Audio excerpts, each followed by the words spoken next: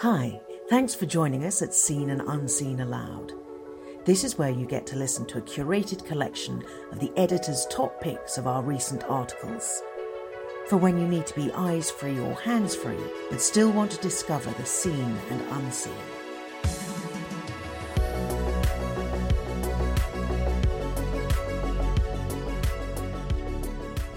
Fringe Characters by James Carey.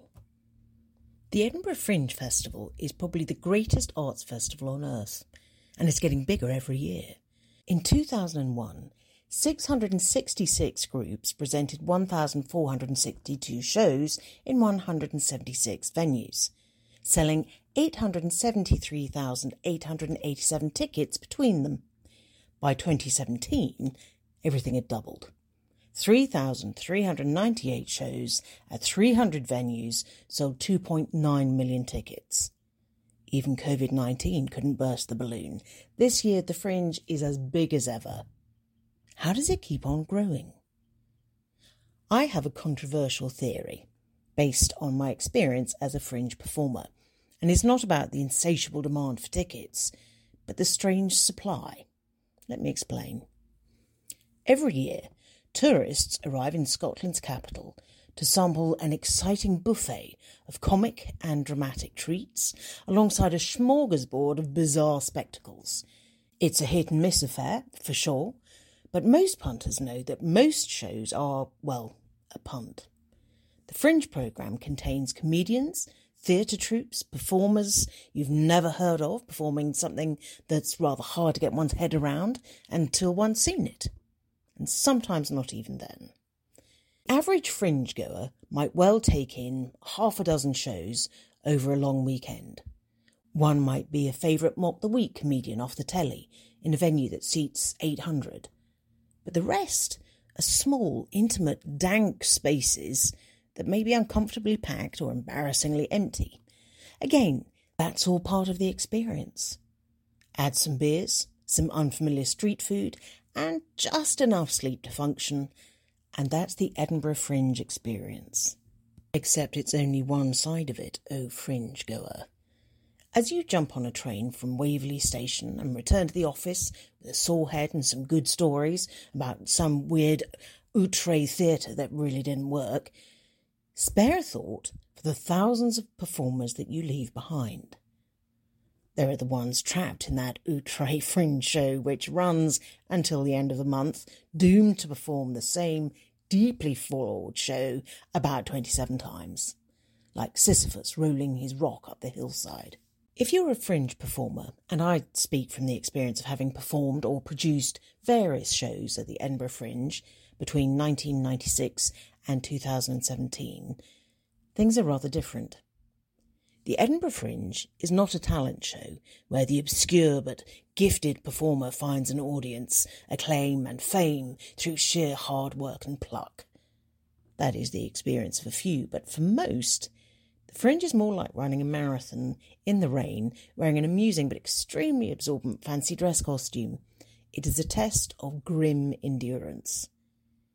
It's not just an endurance of physical stamina, although the odd hours, the alcohol and the ill-advised street food all take their toll. Ultimately, the Edinburgh Fringe is a month-long examination of character. You will experience emotions and feel frustrations that only happen in this annual cauldron of dysfunctional ambition. It's not about the show. The 60 minutes spent on stage in front of the barely adequate lights is the straightforward part of your day. The show, even if it's improvised, is broadly the same each time. How you spend the other 23 hours is the real test. You might think that the task is simple. Every day you leap out of bed, eat a hearty Scottish breakfast, grab your stack of flyers and go out and spread the word about your show. No? Here's the problem. Within a week or so, you've worked out that your show is not what you thought it was. What seemed to be an hilarious off-the-wall idea back in February now seems like the joke has worn a bit thin, that technically didn't quite work in the first place. You are not in contention for an award. Your show doesn't have any buzz. Your temporary friends console you that you're being penalised by doing something different, or you're in the wrong slot, or the wrong venue, or getting the wrong audience, when you get an audience. The expensive prop from your show that is carried around the streets to sell tickets now feels like an albatross around your neck. Your costume hasn't been washed for over a week and probably never will be. And every punter you speak to has already booked to see the hot new show that has captured the zeitgeist. Oh, and the Cambridge Footlights, and that comedian who's on Mock the Week, or was it Live at the Apollo? And then they're going out to dinner with some friends. At that moment, you remember how much this is costing you. The largest amount of your budget going to your temporary landlady, who is currently sunning herself in Malaga, having rented you her broom cupboard. And then it starts to rain. It appears that I have not made my case for the continual expansion of the Edinburgh Fringe. I have demonstrated 1,000 reasons to abandon old Riki and never to return. But let me tell you about what happens next to our hapless performer. In the short term, the embittered, disenchanted performer may give in to the 7 deadly sins, justifying all kinds of self-destructive and narcissistic behaviour. Terrible food, too much booze, and ill-advised liaisons. But this is Edinburgh, where everything is multiplied many times over. It's not the 7 deadly sins, but 77 deadly sins. In fact, wait. The 77 deadly sins. Is that an idea for a show next year? You start to design the flyer in your head. In the midst of your frustration and exhaustion, you're already planning your return next year. Here's where the wisdom of the ages kicks in, which explains my theory. In the Bible, there is a wonderful proverb from King Solomon which runs thus: "As a dog returns to its vomit, so fools repeat their folly." There's something about the Edinburgh Fringe that keeps performers coming back year after year. Next year, it'll be different. And it isn't. But maybe the year after it will be. And so every year, alongside the newcomers, the old-timers return with a new show, and the Fringe grows a little bit more every year. Actually, the first half of that proverb sounds like a great title for a Fringe play, and after my years of experience, well, maybe it's time I went back.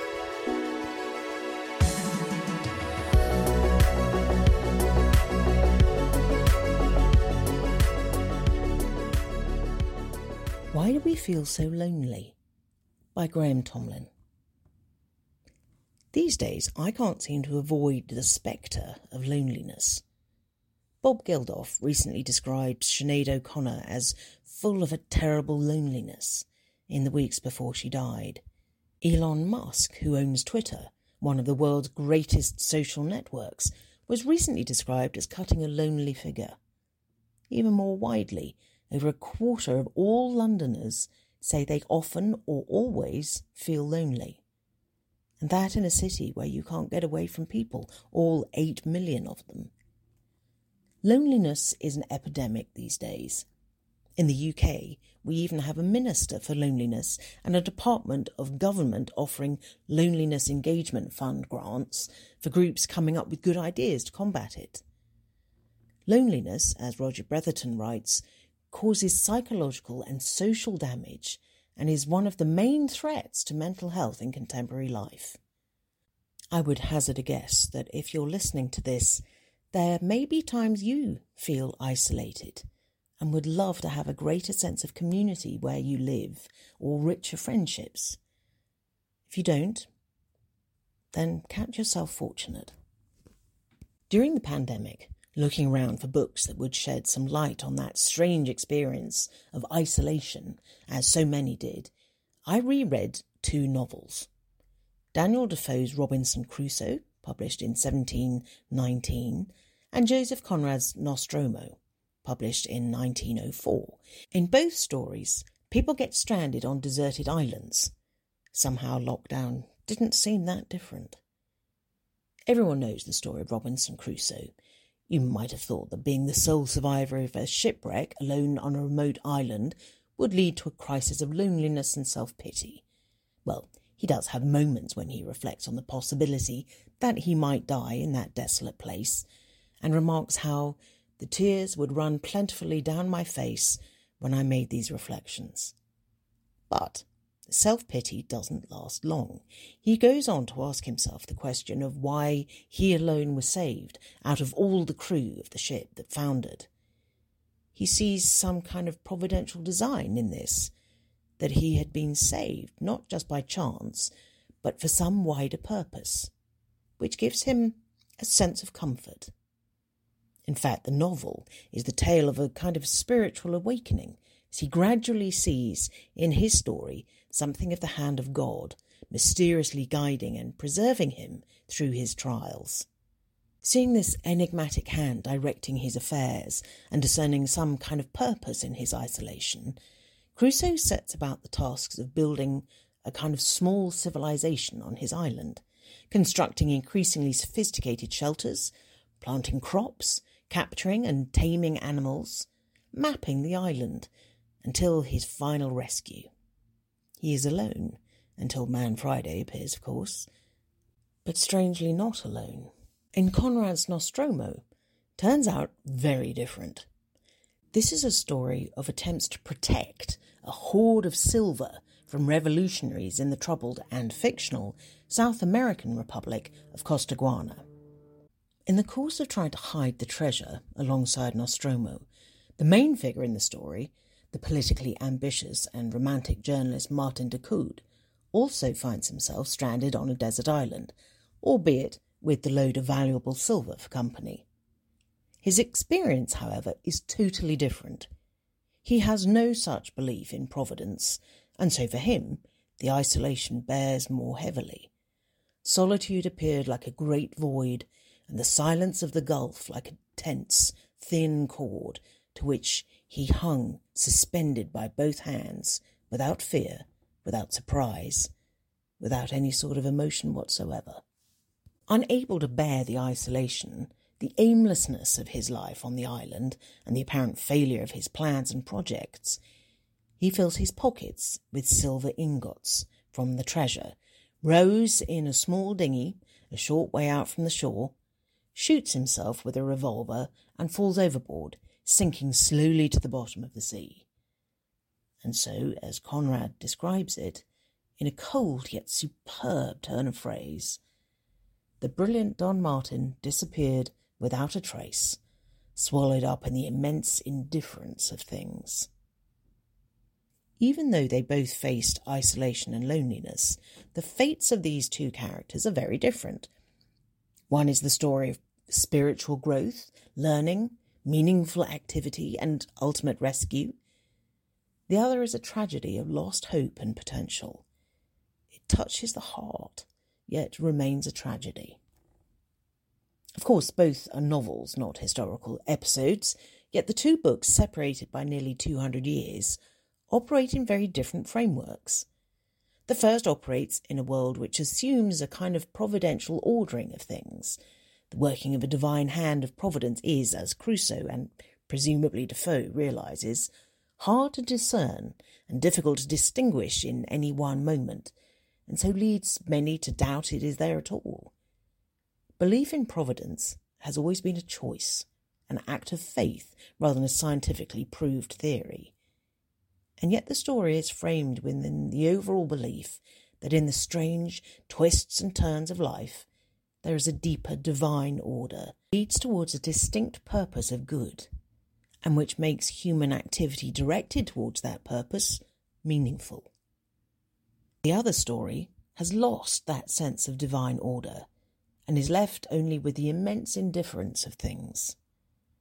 This is a world in which there is nothing beyond what we can see and feel, no objective purpose, direction or goal other than that dreamed up by us. Human activity, in this case the search for wealth and riches, seems strangely pointless. All that is left is human love and relationship, and when that becomes impossible due to enforced loneliness, there seems little point left to life. Richard Dawkins famously wrote, The universe we observe has precisely the properties we should expect if there is at bottom no design, no purpose, no evil, no good, nothing but blind, pitiless indifference. For the moment, I'll leave to one side the question of whether the universe does point in that direction. But either way, if we tell ourselves that story, as we have so often been doing for the last couple of centuries, is it surprising that we often feel dreadfully alone? Is it surprising that when we tell ourselves that we are alone in the cosmos, that there is no one there to hear our cries or heartfelt longings, that the aching hole in the universe finds its way into our own hearts? It doesn't take much imagination to see that the immense indifference of things leaves a hollowness in the heart of life and the pit of the stomach. Such a deeper cosmic loneliness might explain why we can still feel alone even in a city, even in a crowd, or even sometimes among our friends. It helps us see our loneliness not just as a tragedy, but as a pointer towards our need for a greater sense of connection than any human being could give. In Matthew's Gospel, the very last sentence depicts Jesus saying to his perplexed but bewildered disciples, scarcely daring to believe that he is actually risen from the dead, "Surely I am with you always, to the very end of the age." This simple promise is one that has held and sustained Christians for generations, in prison cells, through dangerous voyages, through purges, in times of persecution, misunderstanding and sickness, and yes, times of loneliness in modern Western societies. Of course we need a sense of belonging and the company of others, as we are made for that. But underneath it, we need a deeper connection, a bond with something or someone at the very heart of things. Such a promise doesn't remove loneliness, but it makes it bearable, even meaningful.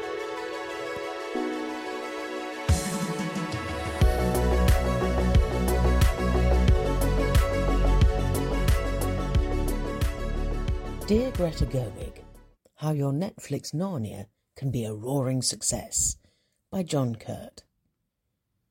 Dear Greta, congratulations on being appointed screenwriter and director for Netflix's The Chronicles of Narnia. I've really enjoyed your films Lady Bird and Little Women, and I'm seeing Barbie this week as I've been away. It's great to see a writer-director of your standing getting this crucial job. I know you feel daunted to take on this job, and I'm writing to share 5 thoughts on what you need to bear in mind to make this series a success. I cannot claim to know anything about producing films or TV series, but I do know about Narnia. Like millions of others, the books have been very significant to me. I read them first when I was a teenager, but I've continued to reread them into adulthood. They've given me a reference point for some of the deepest questions about purpose, faith, life and death. Disney/Walden Media's Narnia series faltered after 3 films. The Lion, the Witch and the Wardrobe in 2005 was a huge box office hit. It was followed by less successful adaptations of Prince Caspian in 2008 and The Voyage of the Dawn Treader in 2010. I thought all 3 films had many good qualities, but the abandonment of the project, less than halfway through, shows the challenges of bringing Narnia to visual life. So with all this in mind, these are my 5 tips for how to create a great Narnia series. Number 1, understand the thinking behind the books. The author, C.S. Lewis, was both an academic expert in medieval literature and a high-profile Christian author and communicator. He was a brilliant but complex man. Understanding him, his beliefs and his aims in writing Narnia is fundamental. The 2 best books on this subject are Michael Ward's Planet Narnia, The 7 Heavens in the Imagination of C.S. Lewis, and Rowan Williams's The Lion's World, A Journey into the Heart of Narnia.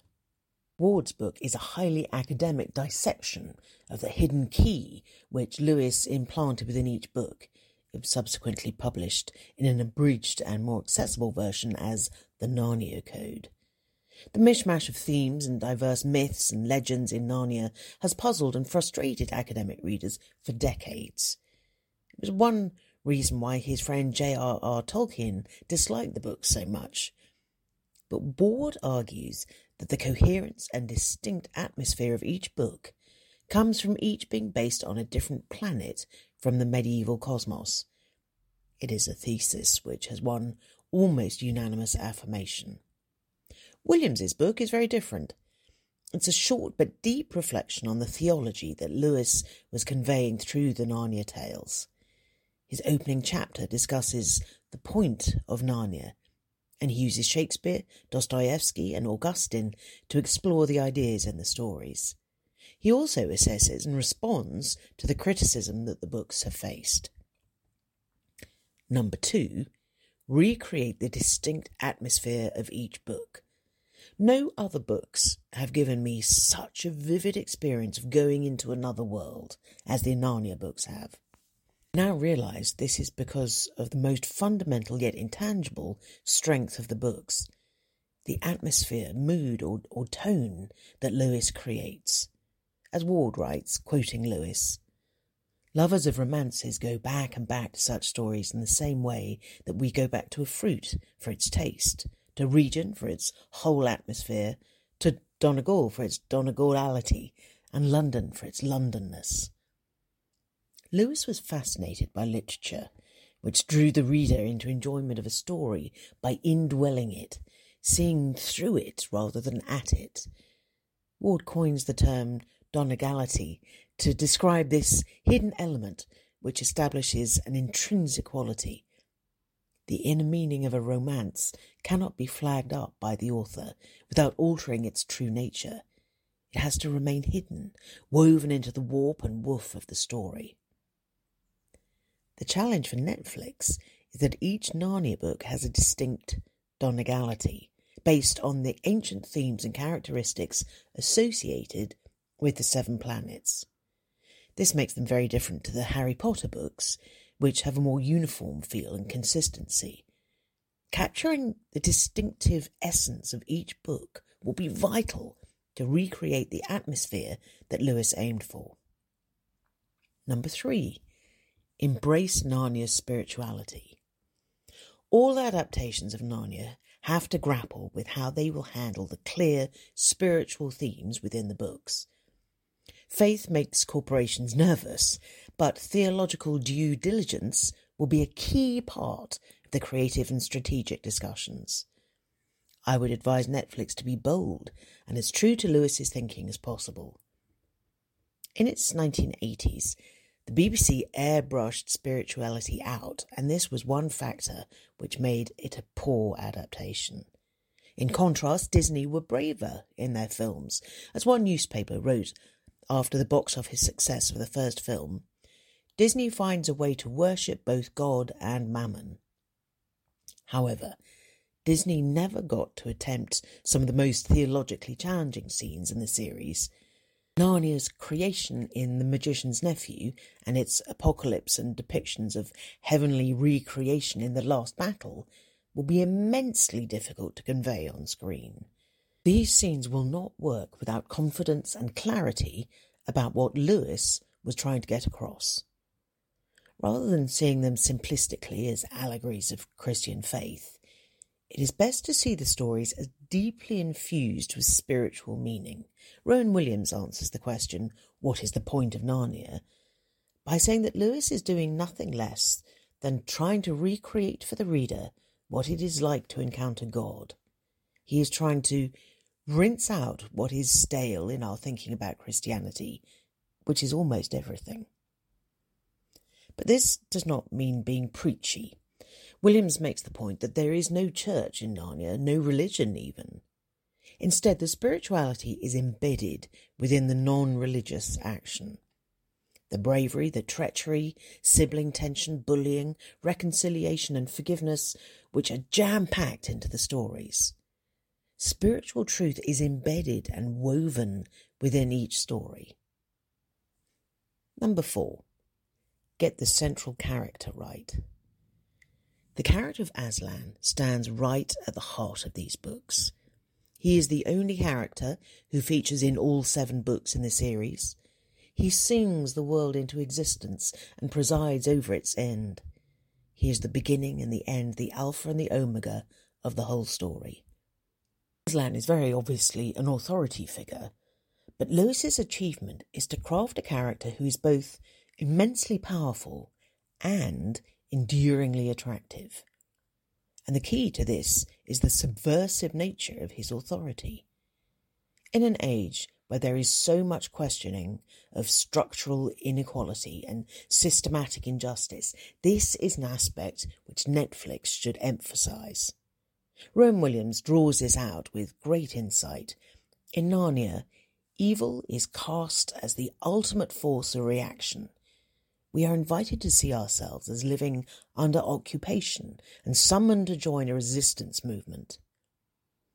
Aslan's wildness, his animality, represents the unpredictable world of grace, which opposes the ordered state of sin, of which the White Witch, King Miraz, or, most deeply, the prisons we build for ourselves.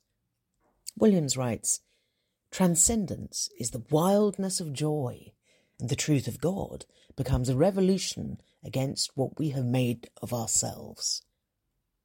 This is why Aslan's victories lead to riotous partying. As Williams points out, this is an explosion of liberating festivity, which, uncomfortably for some Christian readers, includes pagan revelry. At the end of Prince Caspian, both the god Bacchus and a drunken Silenus make appearances to celebrate the liberation Aslan brings.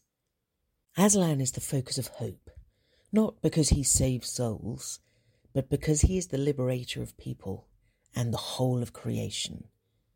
Getting Aslan right will be a huge part of getting Narnia right. Number 5. Interpret it for a new audience. The Narnia books have faced criticism from authors such as Philip Pullman and J.K. Rowling. When Disney released the first film, Guardian columnist Polly Toynbee wrote an article titled "Narnia represents everything that is most hateful about religion." Rowan Williams engages head-on with the accusations that the books have overtones of racism and sexism and that they glorify violence. Whilst allowing for the fact that Lewis was an author of his time, he accepts the discomfort that modern readers will feel, for example, in how the dark-skinned Calamines are presented. He also discusses one of the saddest parts of the stories, that former hero Susan is no longer a friend of Narnia by the end of the series. Williams fairly defends this plotline from those who claim it is evidence of Lewis's misogyny. More obviously, the old-fashioned dialogue of the children, "Golly gosh, by gum, you're a beast," etc., is a turn-off for modern audiences. The Disney films modified this well and used the backdrop of the Second World War at the start of each of the films to provide a more gritty context than conveyed in the books.